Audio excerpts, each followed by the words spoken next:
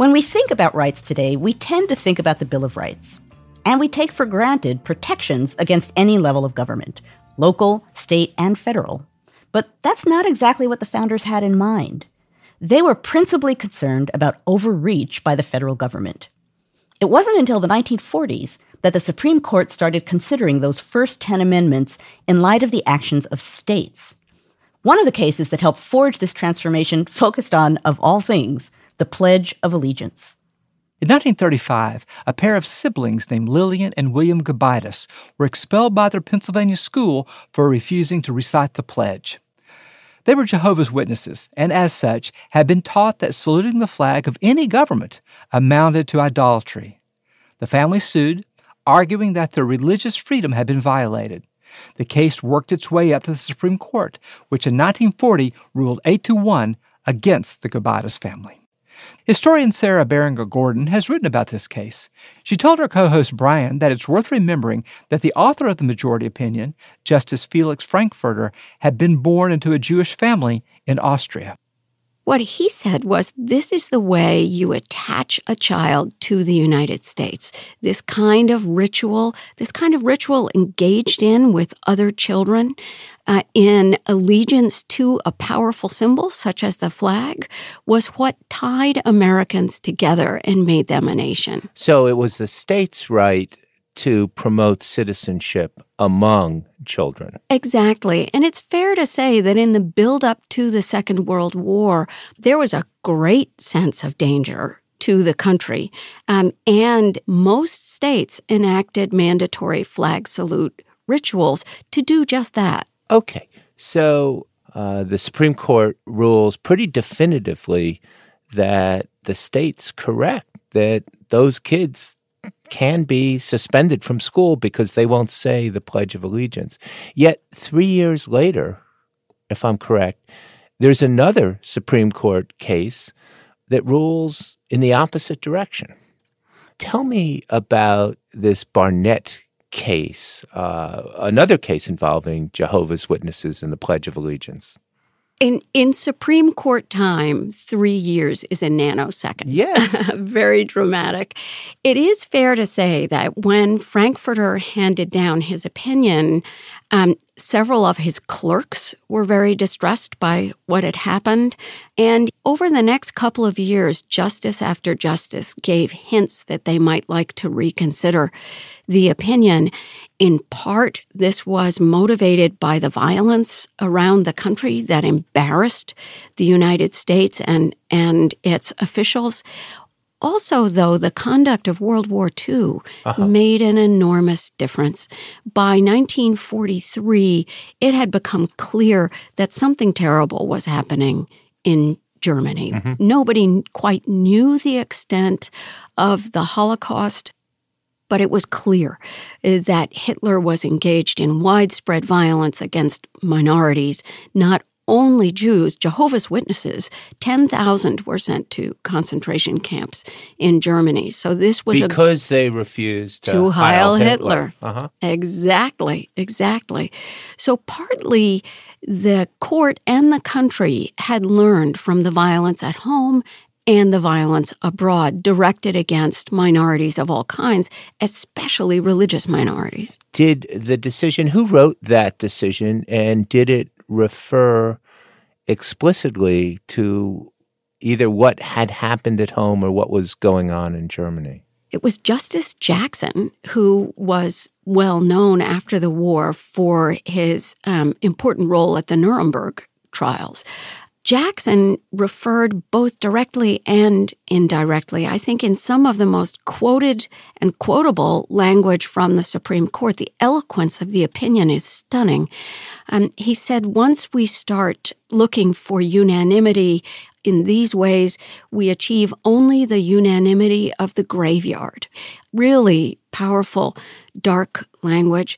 When we start punishing dissenters for such mild behavior as refusing to salute, we wind up eliminating the dissenters themselves. That's the road he saw. Eliminating? Yes. Yeah, so that's a direct reference to the concentration camps, it would seem like. It is. In a footnote as well, he referred to the fact that the salute closely resembled the salute to Hitler.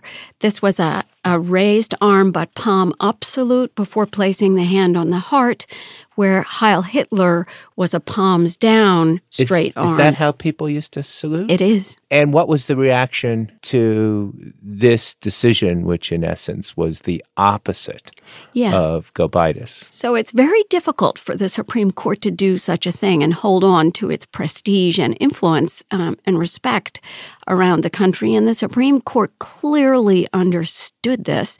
The decision was announced on Flag Day.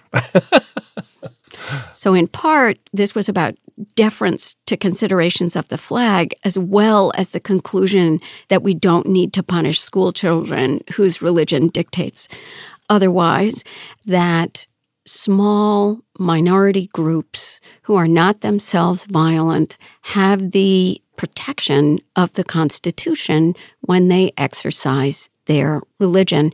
And I think the violence around the country, as well as the deep desire among Americans to distinguish themselves from Hitler, to say we are not like that, produced widespread satisfaction. So this was a well-received It was. The New York Times headline ran, "Blot Removed." And how do we get such a concern for individual rights at the very time that the state is growing, the product of the New Deal itself, and then, of course, World War II and the Cold War that ensues? Yes, it strikes me as two different trends. It's often said that war is the health of the state, and certainly World War II was very healthy for the power and economy of the United States. Nonetheless, the Supreme Court, which had been in the mid-1930s in the business of overturning New Deal economic legislation, as a result either of natural evolution of doctrine or the court packing plan, pick your historical interpretation, had really gotten out of the business of overturning such legislation, and very soon thereafter sent hints through footnotes in economic opinions that it would begin to take the rights of discrete and insular minorities seriously going forward. In other words, protecting constitutional rights against this very powerful new government. So it's because the state's so powerful that the court said, hey, we've got a new role here. Indeed it is. Indeed it is. It's about what kind of government we want, given how large it's going to be, and what the limits are we want to place on that power. An ongoing battle, one that's never really over.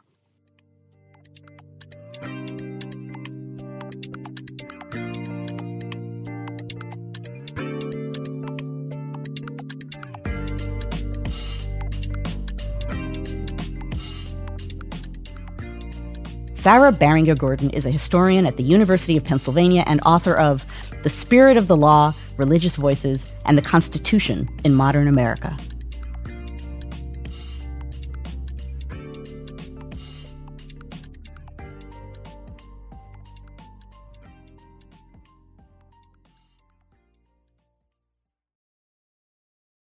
You know, one of the things that strikes me about that story and talking about the Pledge of Allegiance is it of course reminds me of the moment that we're in now, when there's talk about taking a knee during the national anthem and what that means. And the thing that's striking about both of those stories is the real power that those kinds of rituals or those ritualistic displays have.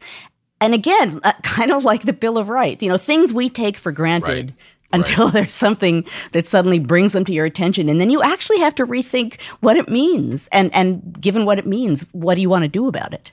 That's right. No, it's believed to be a timeless tradition that we stand during the national anthem or that we put our hand over our heart during the Pledge of Allegiance. And all of these things are constantly in flux. And I really enjoy these moments when you can look back and imagine in your mind's eye what a salute to the flag would look like that actually harkened to what a salute for the Nazi regime might have looked like. The fact that we were that close to that salute was, a moment in time in this country, right?